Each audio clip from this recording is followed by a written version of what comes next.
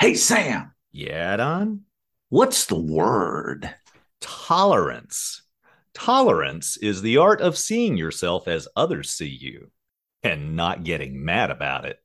Where'd you hear that? I I heard heard it it through through the the grapevine. grapevine. Welcome. It's the AA Grapevine Half Hour Variety Hour, featuring the collected voices of Alcoholics Anonymous. I'm Don, an alcoholic in Greensboro, North Carolina. Hey, Don. Hey, everybody. I'm Sam, an alcoholic in Palm Springs, California. So, tolerance is the art of seeing yourself as others see you. Sam, how do you see me? Well, Don, you can think of the human eye as a pinhole camera. The light passes through the lens and projects an image Oh, onto the okay. retina, where specialized cells called rods and cones send information to the brain. Now, that image is upside down, but You're very literal, Sam. that's not what. Oh, okay. Okay. I see you in a little box on my we're still, laptop we're screen. still okay. I see you as being a literalist. I thought you I kind mean, of saw me as being a bit of a smart ass, but okay. I Excuse me, literally see you. precocious Yeah, you're precocious, all right. and a wee bit incorrigible. How others see me is that's why I've got a sponsor because I can't see myself. Yeah, you've got this thing about a bald spot, right? Yeah, well, yeah, I've shared this before. I've got a beautiful full head of hair, which every time I look in the mirror, it's like, oh, isn't that nice? But I'm told by my sponsor that I have a bald spot. I can't see it. But if everybody else is saying, yeah, you got a bald spot, maybe I really do have a bald spot. Well, no one's told me I have a bald spot, and I ain't looking for it either. But what about other character defects? Although those are just characteristics, Don. They're not character defects. They're character features. Yeah, that's it. Special features. You have special On the features. next episode of the Half Hour Variety Hour, we will be taking Sam's inventory. It's going to be a special feature of the half hour variety hour. Oh my gosh. What we got going on today? Today we're having coffee with Olivia, and later she's going to be answering a question from Joe, a listener who called in. You folks can call in with a question or recovery related joke at 212-870-3418.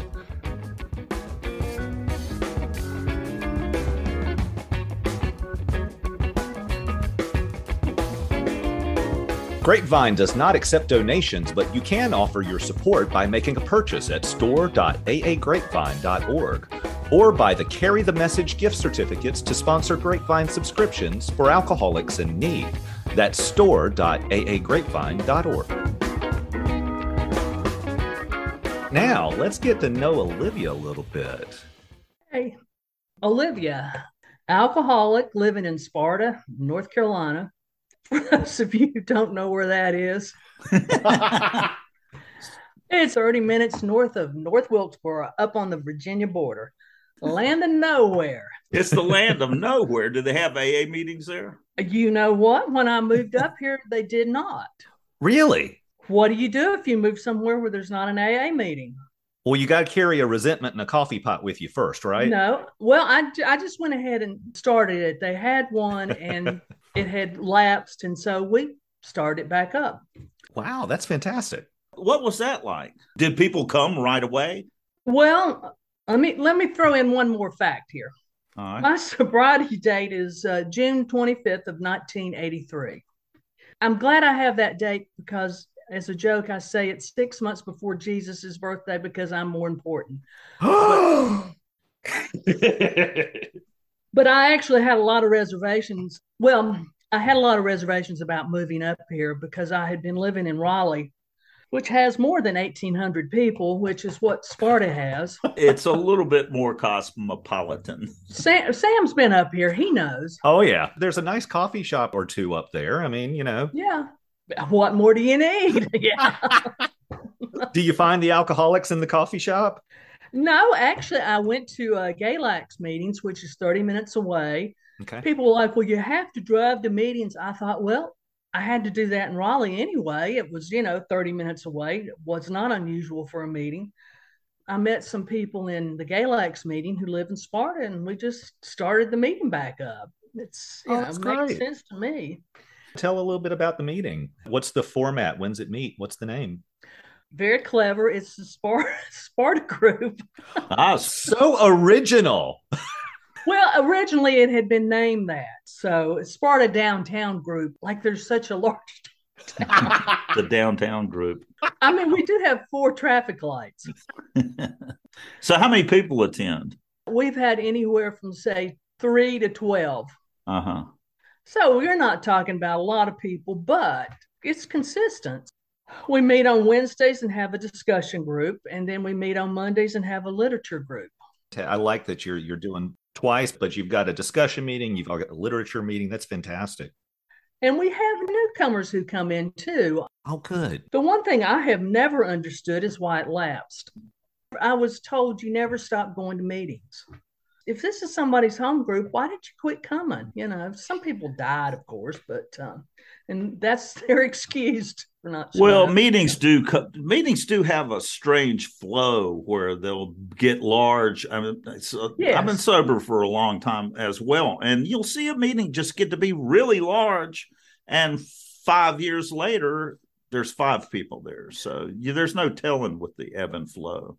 And I've seen that too, but for a meeting just to stop, Yeah. and it had stopped for several years. And actually, I've been coming up here for 20 some years. Mm-hmm. And when I'd be up here, I would go to the meeting and there was no meeting. And I'm like, well, what do you do now? And what you're talking about is, this meeting folded before COVID hit. So it wasn't a Correct. product of the shutdown or anything Correct. like that. It folded several years before COVID. Olivia, so what was it like for you to get sober? Why did you quit drinking? It became a little dangerous, probably. Well, I started drinking when I was like 14 or 15. I was blackout drinking by 17. I just couldn't stop. I went to try to get some treatment the first time when probably around 1976. I don't know. I wasn't even out of college. I had always wanted to drink, but I just didn't want to drink. I didn't want to have to be tied to it. I thought drinking was great. I thought it was wonderful. But, I didn't think wrecking a car was great. I didn't think worrying about the police was great. I didn't think watching people get killed was great. Things like that. Or winding up, I know y'all have never done this, winding up in strange places with strange people. Totally what I'm hearing is like, I loved drinking, and I did, just like you. The consequences sucked. Well, I grew up in Johnson City, Tennessee. And when I was over there, I mean, I knew the police, I knew the lawyers, I knew the judges. I had really no fear of what would happen. Basically, I didn't worry about the consequences of the police or the legal stuff.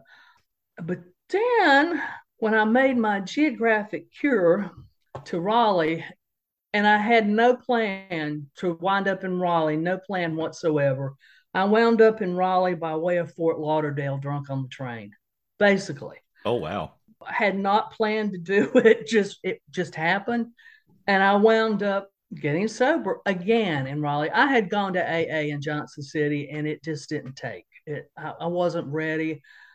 I didn't want the consequences like you're talking about, but I didn't want to quit drinking. I was too young, too smart.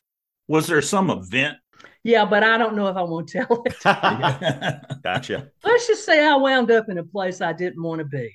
And that's when you decided the consequences were great enough? I had known the consequences were great enough for a long time. I had trouble holding a job. I had trouble keeping a place to live. I never knew from one day to the next where I was going to be, what I was going to be doing.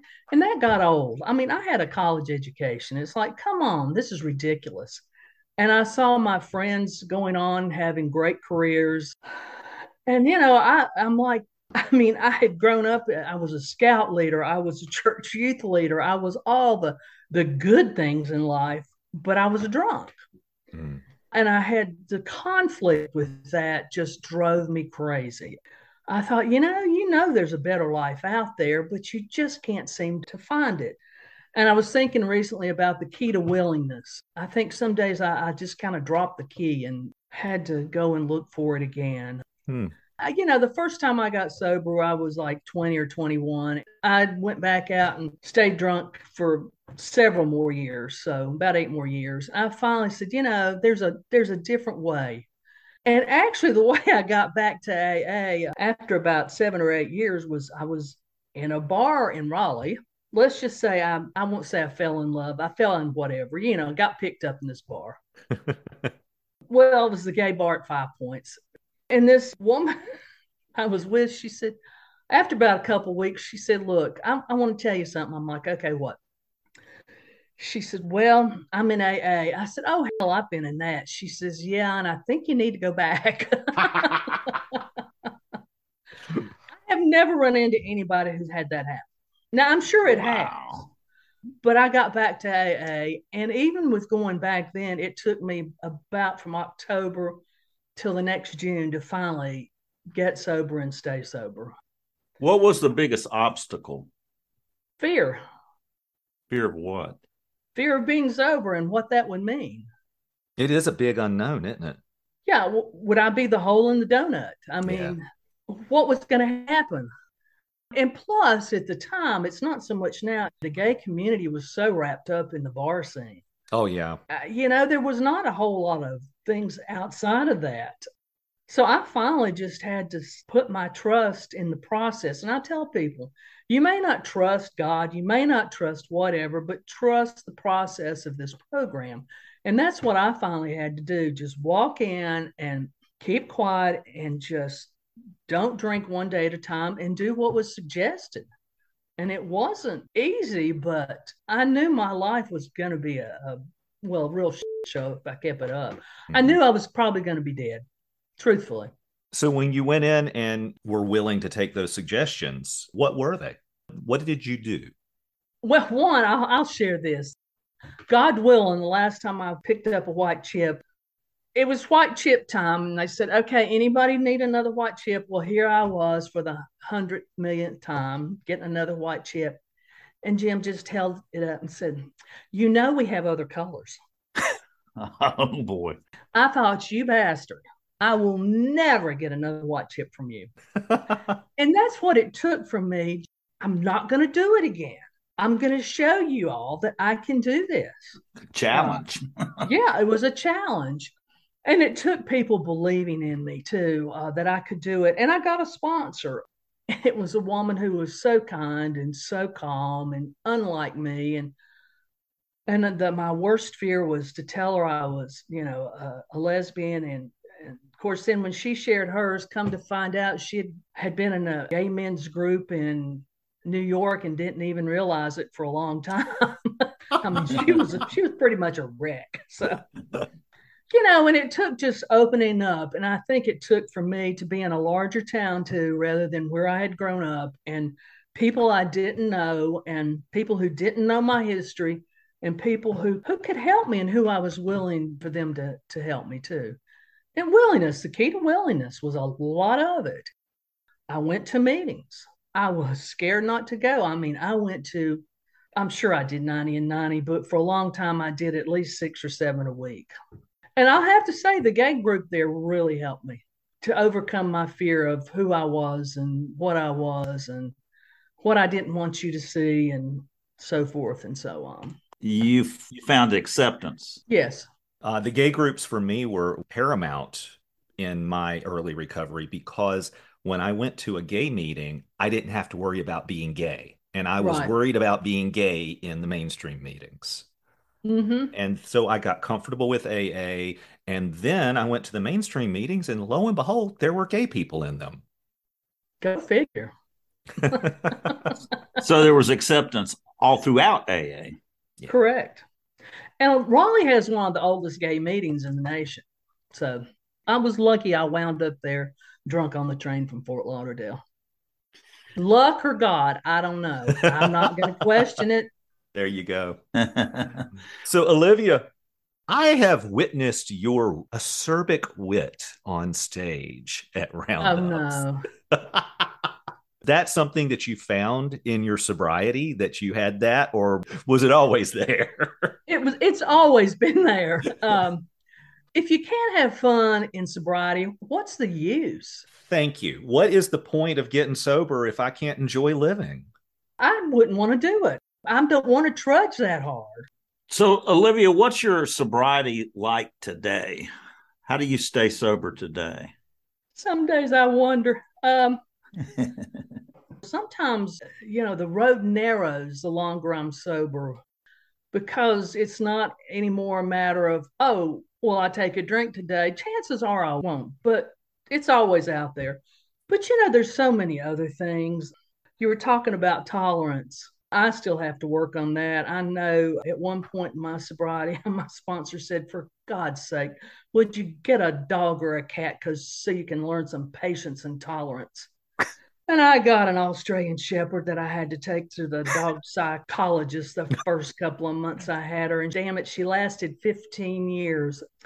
But for today, the pandemic changed a lot. And moving up here, because moving from a large town to a really small place, I had to look a lot within myself and learn to be happy with me. There weren't a lot of diversions and distractions.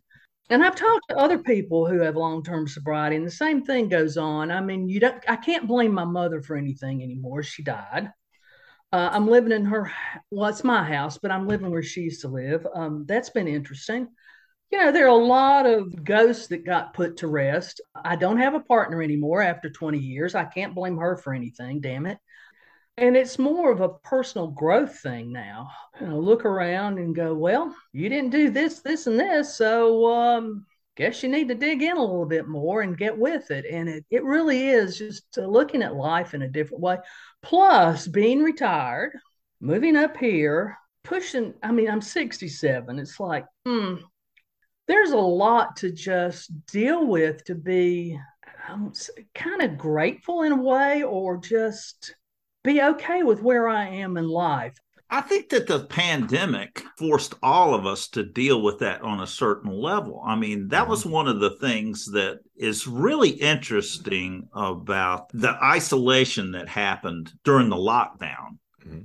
You couldn't go out and you had to be at home. I mean, one of the things I realized, I was thinking about today, I've got to go to the bank and I got to go to the drugstore and a lot of those things I don't have to do.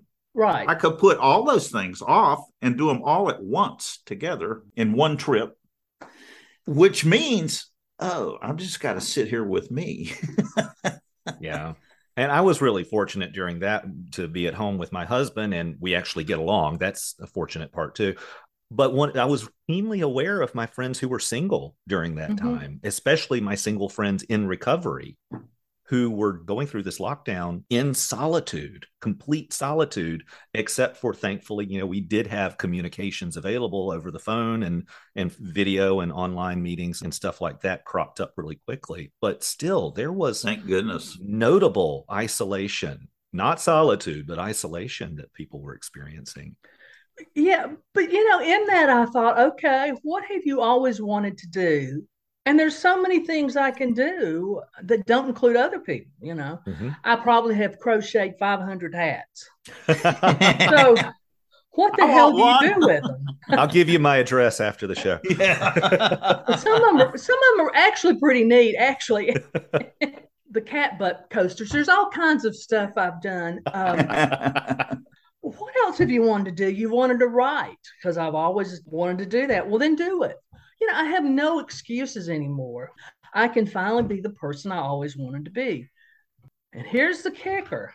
As I was complaining about something one time, I had a sponsor who said, well, do you want to put that much effort into it? I'm like, no.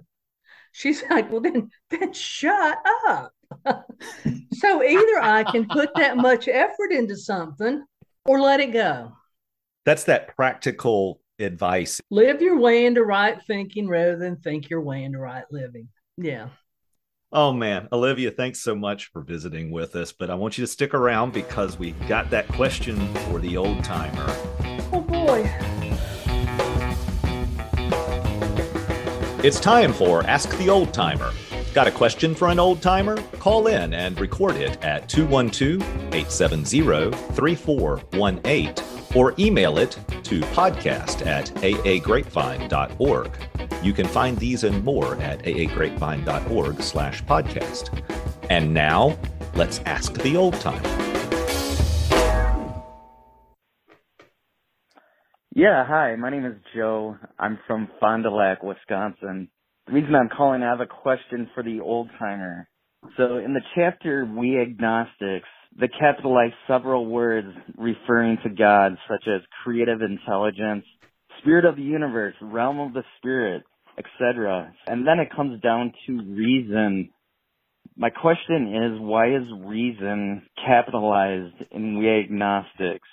It says, perhaps we lean too heavily on reason, that last mile, and we did not like to lose our support. All right, thank you. Bye. I wish I had an answer for that. Other than I can still do that. I can still reason my way out of anything. I can still justify anything. That is an interesting question. I don't know. And I think a lot of us, or I know I have, used reason as a god. But, the yes, but. Mm-hmm. And that's what kept me drunk for a long time. I don't know. If you find out an answer, let me know. Well, I'm with you on that. And I never noticed this. Thanks for the question, Joe, because that's just like, whoa, there's a new perspective. Mm-hmm. Reason capitalized there. Reason was my God. Mm-hmm. And reason still can be in not bad ways. I'm atheist. I'm very scientifically minded, logic oriented, that kind of stuff. Perhaps my reason was more like Loki from Norse mythology, the jokester, because it was always fooling me. And today, one of the best tools that I have for my use of reason is talking with others about things as well. Mm-hmm. I think re-looking at it, Bill had some quirks in the way that he wrote. A lot of times it's arbitrary. And sometimes, we analyze all the words really carefully because now this is it's a sacred text written by Bill W. Why did he use a different word for higher power here and that sort of thing? And it may just be he wanted a different word to keep from repeating himself. He had just bought a thesaurus. Yeah. And that's what different words are for. I think that capitalizing words the way that he's using it there it was customary to capitalize important nouns. And so he's listing all these moral principles, and reason is one. Mm-hmm. And so he wants to set it off. He wants to make a point that we're talking about not just reasoning, but we're talking about the idea of reason as a higher power. So he capitalized it to set it off from just being thinking. Man, Joe, I got to thank you again for this question. I know that there are some groups out there that are listening to the podcast and doing their meeting topic from it. This ought to be a good one. It really would be. It is a fascinating question. Olivia, thank you so much for joining us. Thank you, Olivia. Fantastic. This wasn't as painful as I thought it would be. Oh, now wait, you're implying that there was some...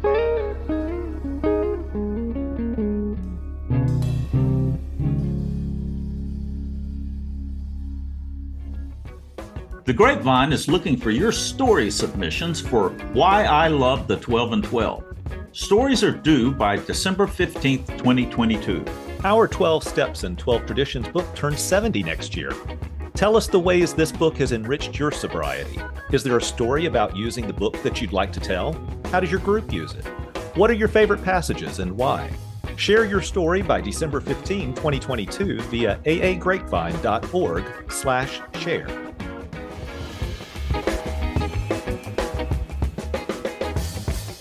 I'm at the very wit's end.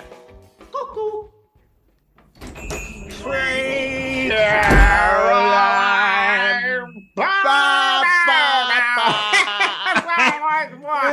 Oh, man. Oh, look here. Look, it's such a sweet little puppy dog. Come here. Who's your best friend? Hey, don't get too close. Ow! Oh, Bill, I think that dog is rabid.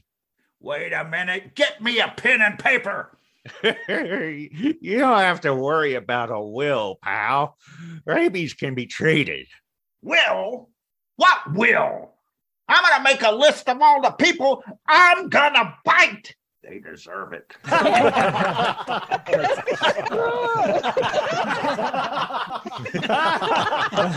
It's really not that funny. Thanks for joining us. The AA Grapevine Half-Hour Variety Hour is posted every Monday and is produced by AA Grapevine, Inc. We don't speak for AA as a whole. We share the experience, strength, and hope of members to help others recover from alcoholism. Podcast info, including how to call in, is at aagrapevine.org/podcast. Find AA Grapevine on Instagram and the AA Grapevine channel on YouTube. All things Grapevine are available at aagrapevine.org.